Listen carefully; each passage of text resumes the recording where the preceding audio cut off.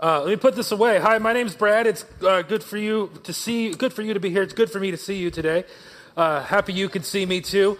There's one more quick announcement. As you're on your way out, Bethany has this ministry called Stephen Ministry. It's a great ministry to help people, and it's walking alongside people that are having, you know how life's ups and downs happen, especially this time of year, and sometimes you just need to talk. Stephen Ministry is out there, and our friend, I am so sorry, Ellen, she's right there. She will be at the table. So on your way out, stop and see them, see what they're all about. They're recruiting new Stevens ministers for the next year. And we have Ellen and then Matt right here, who I caught him yawning already. He's a Stephen minister. He goes to Ballard here. So if you have questions, see them and they can fill you in with everything that they're doing. It's a great, great ministry that we have. Would you pray with me? And we'll get started with now arriving. Father, thank you. That this time of year we can stop, pause, and focus on your arrival. The way you came and you met us in our place. You moved into the neighborhood, as one author had said it, and you became like us. You put on human skin so that you could feel, experience, and be around us, and we thank you for that. And so, Lord, as we continue to in worship, may our ears be opened. May your Spirit continue to work in our hearts, in our minds, and in this place as you teach us what your arrival might mean. And it's your name we pray. Amen. I took my mom to the airport a couple weeks ago, and it's always interesting going to the airport nowadays. I might be old enough, but how many of you remember how airports used to be? Yes, great. I remember driving there, parking, and then going and sitting for Grandma and Grandpa to come. Sitting by the gate, and it was awesome. And then when my aunts and uncles would leave, we'd come by, or we'd come like an hour or so early. We'd get dinner, we'd hang around in the airport, and then we'd watch planes come land and take off, and we'd pretend like we knew where they were going, and it was just a fun experience. And some people are growing up nowadays never having that experience, and I'm sad for you. But things have changed. Remember that day in September, September 11th happened, and all of a sudden, the joy of going to the airport was gone. I remember flying a couple weeks after 9/11 happened, and it was we flew in November. It was November 17th, and we were flying to my brother's wedding in Texas, and it was the first time I had seen something like this. I only saw things like this in like Mexico when we'd go down there surfing, but I saw armed military walking the halls of Ontario International Airport. And I was like, this is so surreal. And my brother and I were going through security, and it was a long, drawn-out process, and he was randomly selected. And I said, yeah, make sure you hide your thing, Scott, as I walked away. And they all looked at me, and they looked at him, and they said, come with me. And they put him into a secondary inspection, and my brother looked at me like, you suck. And then we got on the plane, and he had a good time. But he was just thoroughly investigated.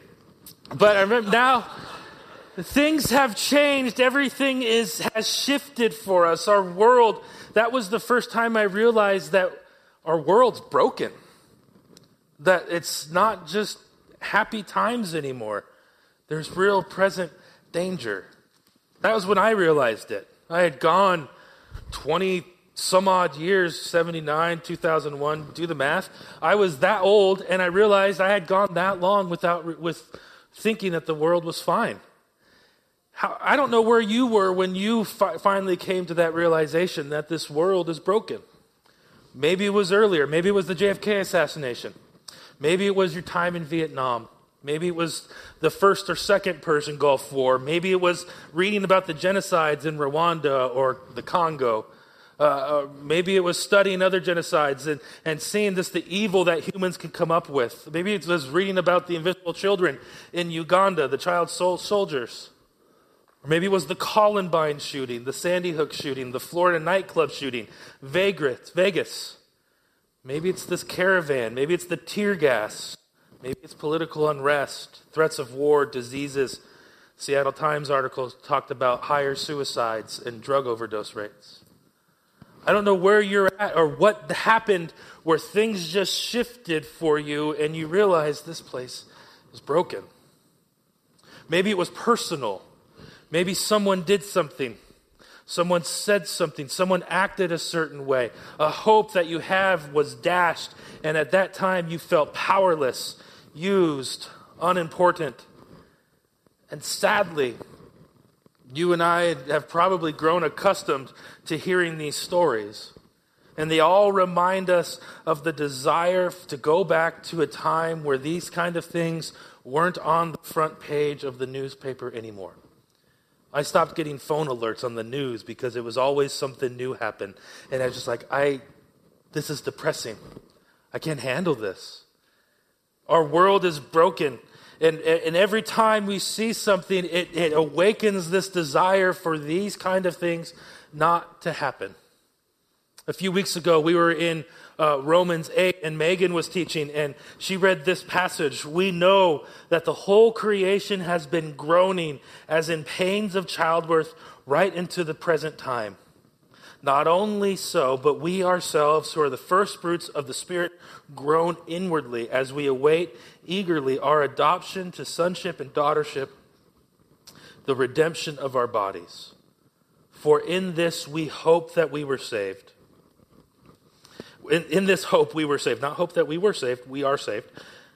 But hope that is seen is no hope at all. Who hopes for what they already have?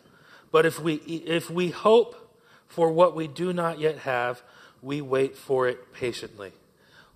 Our bodies groan, our nature groans. We are all feeling this ache. But inside of us is this hope. The hope for things to be better. The ache for things to be right. The longing for things to be made whole again. This hope and longing that is described here in Romans 8 is the same hope and longing that Isaiah writes in Isaiah 35. This next few weeks, we'll be looking at Advent through the lens of Isaiah. Isaiah is written at a time where hope was scarce. It didn't used to be like what it was when Isaiah was writing. In fact, things used to be a lot better for Isaiah. In 931 BC, we're going to get nerdy here for a few minutes. Just go with it. I have maps to help.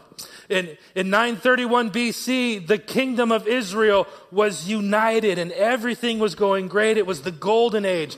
Drake, there's the map. It's small. That was when David took over from Saul. And then when David took over, it expanded and expanded and the enemies were falling. And then his son Solomon, after David dies, Solomon takes over. And it gets bigger and bigger and bigger. I didn't put a thing of Solomon's reign up there, but look in the back of your Bibles, it's probably there. But the kingdom of Israel becomes a world superpower, so to speak. They're dominating. There's no one that can stand against them. They have a dynasty. They have a huge kingdom. And then Solomon dies. And then after Solomon dies, Rehoboam took over. Things didn't go well. People didn't like Rehoboam, especially the northern parts of the nation, those to the north. They didn't like what Rehoboam was doing. He said, you forgot about our tribes. And in 2 Kings, you can see their argument. And so the southern half of Israel decided to secede and go on their own and have their own king. And the northern half had their king. They had Rehoboam and Jeroboam, just to make it more confusing.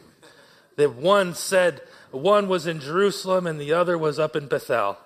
And they had two kingdoms and they were divided. And there it is. They had two kingdoms and then their golden days of Israel were said to be over. They started flirting with other gods. They started worshiping other deities. They brought in idols. They ignored the law. They started to say, this is how we're going to live. And it's Deuteronomy, the end of Deuteronomy prophesied this. They walked away from what they were intended to be. And when they did that, sin came in. Both kingdoms were declining.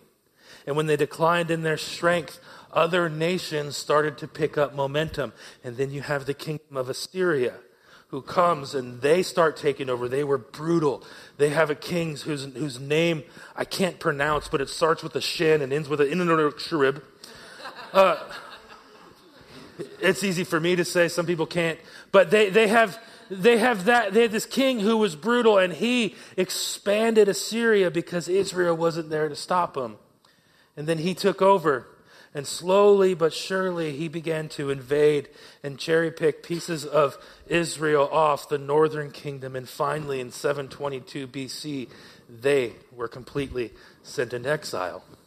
The southern kingdom followed about 200 years later in 536. Babylon, Assyria declined, and then Babylon came. And they took the southern kingdom and they shipped them into exile.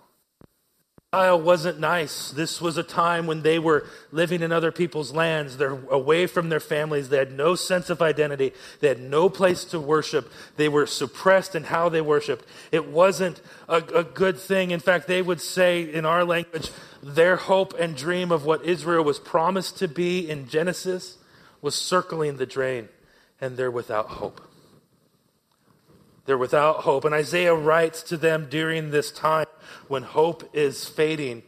And Isaiah writes to reignite this idea of hope. He prophesies, he reports, he gives these oracles, all of which point to the idea that in Christ, in the coming Messiah, Yahweh will save us. Yahweh being their God. And it's kind of funny, Isaiah's name means Yahweh saves. So imagine, we've said this before with the prophets, mom's coming out to yell for dinner, and she says, Isaiah, and all around these people in exile, he's saying, Yahweh saves, this constant reminder that there is a chance for us to hope again. He writes to these people who've seen death, destruction, and chaos, and the loss of innocence, and he says that God can make this better. He's going to make this better. There is a path that we can hope again, which is the promise that we have in Advent, which is why we stop for these 5 weeks and look to the coming of Christ, because in Christ we have that same hope. Advent tells us, it's a reminding us that there's reason and a reminder to hope again, a hope that God will make a way through the most difficult of circumstances, where the roads were full of obstacles of death, destruction, fear, chaos. We can hope that God is at work repairing what has hindered him from moving towards us and blocked us from moving towards him, so that we can experience his wholeness, his hope, his peace, and his grace. In today's text in Isaiah 35, we see 3 of these themes popping up. We see hope, we see healing, and we see peace. If you look in your Bibles at Isaiah 35, the chapter right before it is Isaiah 34, which isn't that interesting, but it is when you look at it this way. Isaiah 34 explains what happens to nations when they put their trust in something other than God. When they put their hope in other superpowers, when they put their hope in themselves or into the political powers of the day. For them, it was Egypt and Assyria when they thought, well, these people will save us. It always led to destruction. And so Isaiah 34 is foretelling what's going to happen to these nations who trust in anything other than Yahweh. Isaiah 35 is the mirror image. Isaiah 35 starts and says, this is what happens when you put your hope and trust in God. This is what it looks like. It holds them up as contrasting. Here's the grim picture, and here's what it can be like. It speaks of a destiny of hope and wellness and restoration. And so the first thing we see in Isaiah 35 is that he gives us reason to hope instead of fear. Isaiah is writing to this group of people who have habitually trusted in other things. And because of that, they've been exploited, they've been disappointed, they've been ridiculed. Have you ever been through a season of disappointment after disappointment after disappointment? Have you ever, am I the only one? Great. I'm just going to go ahead and assume maybe 3 of you are like me. So we've been through that. Carrie and I had season after season of hopes getting up and then crashing down. And what happened, if you're like me, is you sometimes then you get to a point where you're like, I don't want to hope anymore. I don't want to get excited about this because I don't want to be let down. I don't want a missed appointment. I don't want disappointment. I'm tired of that. So it's easier just to clam up, harden yourself, and never feel again because you're afraid to hope. I remember going through that time. We were in California during one of the first times of that. And I remember sitting in our friend's living room and we're just expressing what's happening and what we're feeling. And our friends Ryan and Stephanie just listened like good friends do. And then they offered us a beer and said, wow, you've been through a lot. And we're like, yeah, we have. And then Stephanie, she said, it feels like you guys are dry. And she was dead on. We were dry.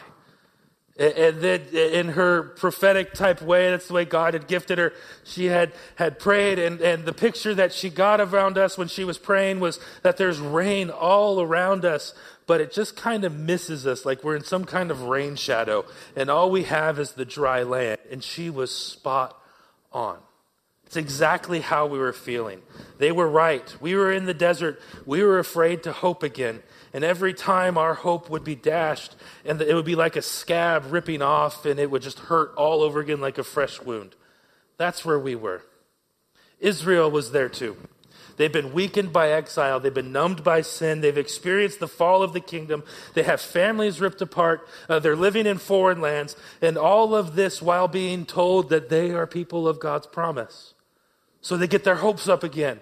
And then another nation comes. They get their hopes up again. And then they're shipping people off to the capital of Assyria. And so they're stuck. And Isaiah comes to them and he says in 35, rain will come. God can be trusted. And when it does, here's how he describes it. The desert and the parched land will be glad. The wilderness will rejoice and blossom like the crocus. It's a flower, in case you're wondering. It'll burst into bloom. It's a horrible name for a flower. It will rejoice greatly and shout for joy. The glory of Lebanon will be given to it, the splendor of Carmel and Sharon. They will see the glory of the Lord and the splendor of God. In the ancient Near East, he's holding these famous places of land of Carmel, Sharon, and Lebanon, and he's contrasting these glorious places to the desert places, the parched land, the wilderness. They were used to that kind of thing. But every spring when the rains would come, these flowers would come and they'd burst into life. Have any of you ever seen the wildflowers in Death Valley? There's wildflowers in Death Valley. They are gorgeous, but they only come once a year. Death Valley is the hottest place in North America, I think. But when it actually rains, the wildflowers come to life and Death Valley doesn't look like death anymore. And this is what he's describing. The desert will come alive. They will blossom. It's the image that Isaiah is creating, and it's those places where you were dry, those places where you're scabbed over. God is going to make them bloom again. And he uses this word, parak. Can you all say parak? This side. Thank you, you're awake.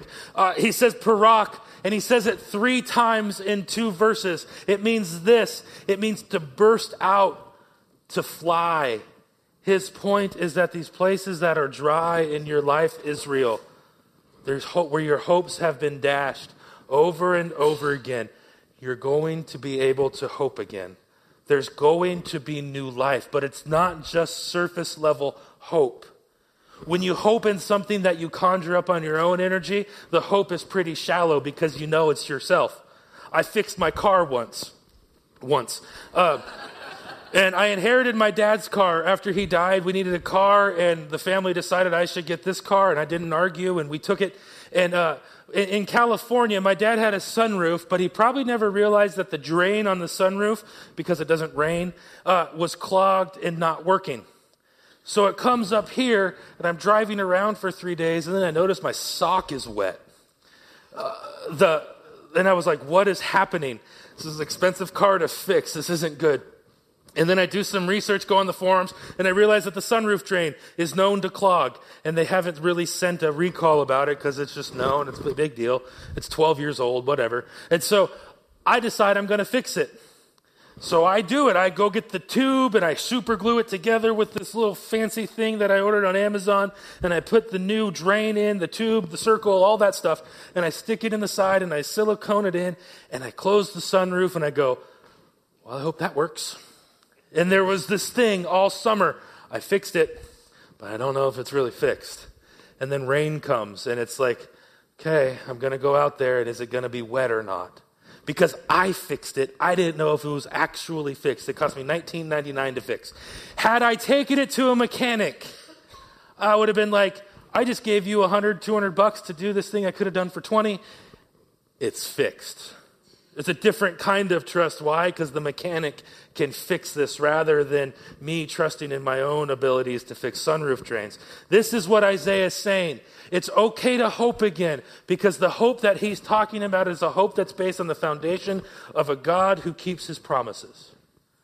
He's going to keep his promises. It's safe to hope again. And then he has substance to it. He says, strengthen the feeble hands. Steady the knees that give way. Say to those with fearful hearts, be strong. Do not fear. Your God will come. They are so without hope that they're afraid, and their fear has taken over because they're living life in constant danger. But he's saying you can stand firm. Your knees will be strengthened because this hope is strong. It's an unfailing hope. It's the same hope that Joshua was given in Joshua 1:9. Moses was dead. He's giving him this, he's got this new job title of leader of the nation of Israel. And he just got it that morning, and he's having the oh no moment. And God comes to him in Joshua 1:9 and says, have I not commanded you? This is the second time he said it in this passage. Be strong and courageous. Don't be afraid. Don't be discouraged. For the Lord your God will be with you wherever you go. In both places, it's not this, hey, you shouldn't be afraid. Have you considered not being scared? It's never a question. It's never an interrogative or a suggestion. It's a straight up command. Don't be afraid. God is with you. There's no reason to be afraid.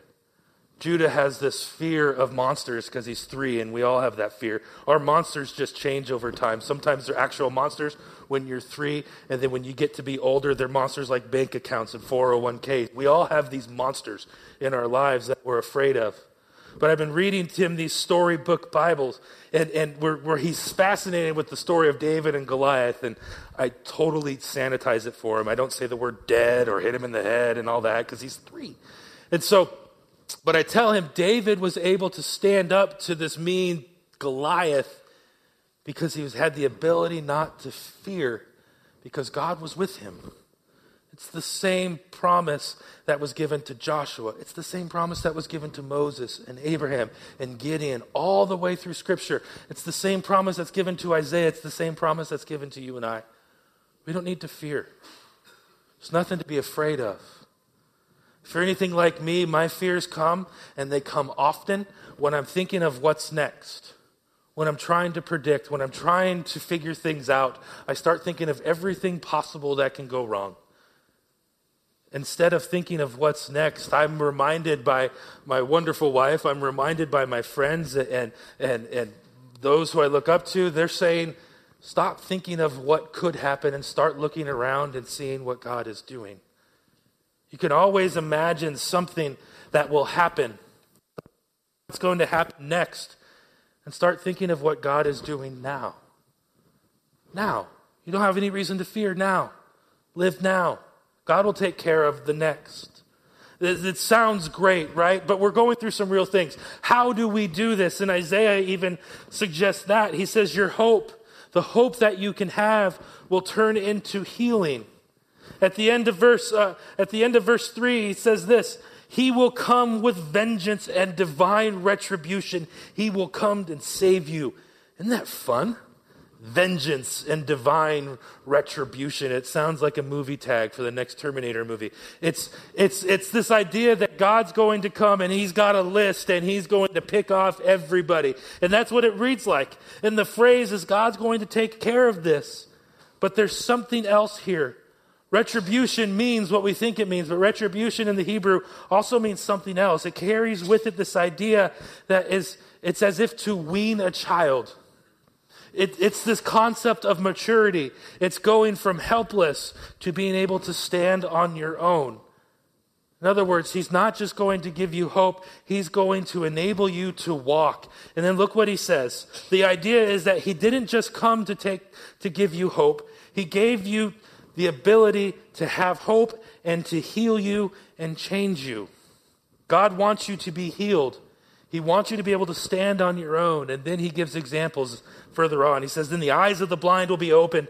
The ears of the deaf will be unstopped. The lame will leap like deer. The mute of the tongue shout for joy. Look at these words that he's saying. How the blind will be open, the deaf unstopped, the lame. It's not just that the lame person's going to get up and start walking and be wobbly like Bambi was when it first started walking in the movie. It's not knees knocking. It's going to run and it's going to leap like deer. The waters will gush forth in the wilderness. All of this points to this, those dead places in your life. The dry places where the soil's got so dry and cracked it's starting to peel up. We've seen those images. Those places will be reopened. God will breathe life into them. The deaf will be able to hear. The blind will be able to see. The fears and anxiety that we battle, the depression that we fight, was meant to be done away with forever because of the arrival of Christ that we have. This is what Isaiah is pointing to. We can hope again because of Christ. But there's so much more. It's not just that he gives you hope. He gives you the ability to change. He gives you the ability to live again. It says the waters will gush forth. It's not just a stream in the desert. It's gushing. The Hebrew word there is bakah. You want to say it? Bakah. It kind of sounds like a parrot. Bakah. It's used, the first time it's used, when you look at languages, you always want to see where the word came from, how it was used. The first time this word was used was in Genesis 7. Noah is looking out the window of the ark, wondering if it's ever going to rain, and then all of a sudden, waters bakad. They started gushing. It's not this localized flood in your basement. It's a worldwide gushing flood that takes everything over. It's not a small amount of water. The deaf are hearing. The blind are seeing. Those who couldn't walk are running down the street. They're being able to walk again. The water is gushing forth from places you never thought there was water. This is something to hope for. And then when you examine the life of Christ, what do we see? We see Bartimaeus in Mark 10. Immediately, he receives sight. The blind were seeing. In John 4:13, there's a woman who wasn't living the greatest life. And Jesus is talking to her, and he says, everyone who drinks of this water will be thirsty again. But whoever drinks of this water I give them will never thirst.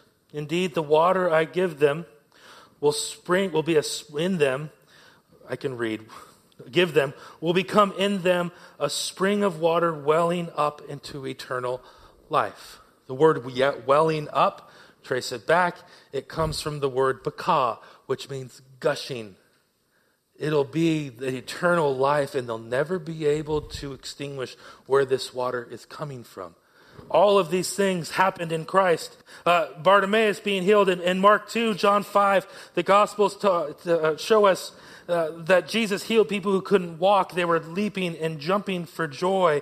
And what does this all mean? It means that your story becomes his story. The places where you're broken, the places where you need hope, God is wanting to breathe into hope. He wants to arrive in you. My friend Scott, we heard him a few weeks ago. He likes to yell. He'd probably yell this. He's the pastor at North. He says, your test that you're going through becomes your testimony. He speaks in taglines. It's great. Your test becomes your testimony. This is what Isaiah is pointing to. Those places where you are weak will become strong, not just for you, but for God to use you, to redeem you, to set you up so you can walk again. We can have hope. We can have healing. And because of the arrival, we have hope, healing. And the last one we see is that there's peace. Isaiah 35:8, and a highway will be there. It'll be called the highway of holiness. Wish they could have found a better name. It'll be for those who walk on that way. The unclean will not journey on it. The wicked fools will not go about it. But only the redeemed will walk there. And those the Lord has rescued will return. They will enter Zion with singing and everlasting joy and a crown on their heads. Gladness and joy will overtake them, and sorrow and sighing will flee away. I love that. Sorrow and sighing. How many times a day do you go, oh, you know that feeling? that'll be gone. A highway of holiness. Remember, this is a mirror image of chapter 34, and chapter 34 shows us a picture of wilderness. It shows us a place of chaos. A theme that you see over and over in Scripture, almost in every book, is this idea of chaos and God bringing order. And so the decisions of Israel to follow the ways of the kingdoms of the world only brought chaos. And then here in chapter 35, you see God coming and bringing order to the chaos. We see it in Genesis 1. In the beginning, there was chaos. And then God spoke. And then he brought order each and every day of that week. Order to chaos. The roads that they were used to in Jerusalem or in Judea that day were bumpy and curvy and full of potholes, kind of like Jones and every other street. They were Seattle roads, right? Not very nice, and you need special tires to go over them. They were bumpy. And wilderness for the people of Israel didn't sit well. They'd spent 40 years wandering the wilderness. And so this idea of being stuck out there again in the wilderness didn't sit well. It meant more danger. It meant more uncertainty. And so Isaiah comes and he says, guess what? The wilderness that you see around you will be made in order. And then there's going to be a highway that's easy to travel. You're not going to get lost on it. In those days where the roads were curvy, was always where robbers would sit and hide and lie in wait for you to come. And they would rob you and kill you. So people didn't want to travel. But he says this, there's a road, and all the criminals that are on there, they're not there anymore. It's safe. There's movement from wilderness to highway. There's movement from order, from chaos to order. The places where we don't have peace, there's a way for us to go. But there's another observation about highways. Rarely do highways just go one way. There's usually a northbound way and a southbound way and an eastbound and a westbound. And sometimes you're going east, but it says you're going north. And all of these things. Roads go two ways. And it's happening here. Highways go two ways. But in this sense, it comes two ways. One way, for God to come to us. For God to come and meet us, to make order from our chaos, to come right to where we are, to break through our barriers, to come, to save, to heal and restore. That's exactly what we see happening in the arrival of Christ. Paul says this in 2 Corinthians 5. God in this was reconciling the world to himself. He was coming to us. He's doing the reconciling work. He's the one traveling to meet us. But we're also told to walk with him. So we go back to him. In a sense, God makes a way for him to come to us and then for us to walk back to him. In fact, if you look at throughout the scriptures, our life with God is always considered a walk. In Genesis 17, Abraham was told to walk and be blameless.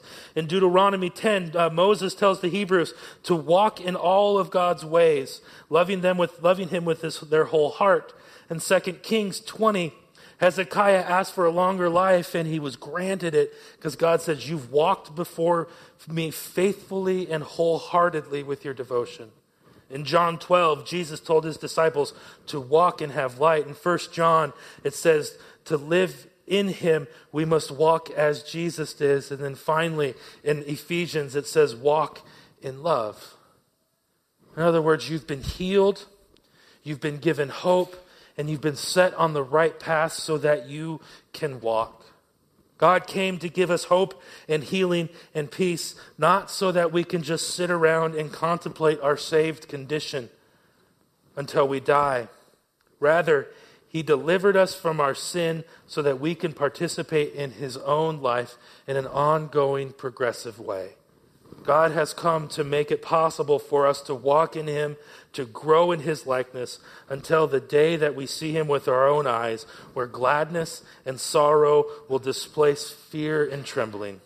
And in the meantime, we can continue to experience his hope and healing and his peace more and more. It's okay to hope again. And for some of us, maybe the idea of hoping is super scary. I get it. There's this concept that we learned a few years ago, and it's the idea of asking God simply for more.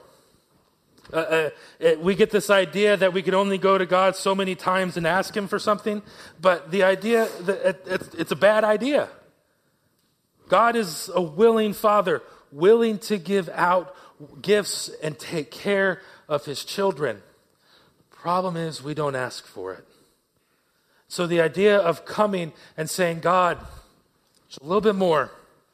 We have more of you, more of your Spirit, more of your healing, more of your peace, so that we can stand and walk, so that we can pursue you. And so today, maybe you simply need more. It's a dark time. It's a hard time of year. December is a very rough time in this region. It's dark outside, way too early. I think the sun's about to set right now. We get depressed. We go through our lives ups and downs, and then we're struck again with the realization of a broken universe that we sit in. Sometimes we just need to come to God and say, more please. During this time, I need more of you. I need more of you. I need more of your strength. More, more, more. And he's faithful to give you exactly what you need. I need more hope. I need hope in you, not hope in what I can do. I need peace. I need healing. I need strength to walk. And so today we celebrate the first day of Advent, but we also, the first day of the month, we take communion together. And communion is a sign of Christ coming to us. He arrived so that we could have hope again. We can have peace again. He arrived to heal us. Isaiah will later write, we'll probably study this, that through him we are healed. Communion offers us a reminder of that sacrifice. We can be healed through him. And so as I invite the communion servers forward, I want to have you do something before you come partake in communion.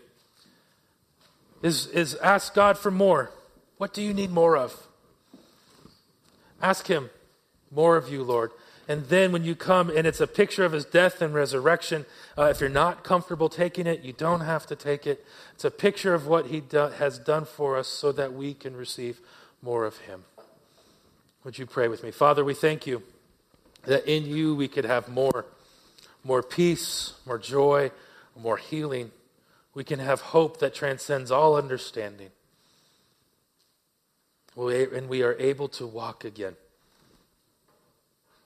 Thank you for this, Father. And in your name we pray. Amen.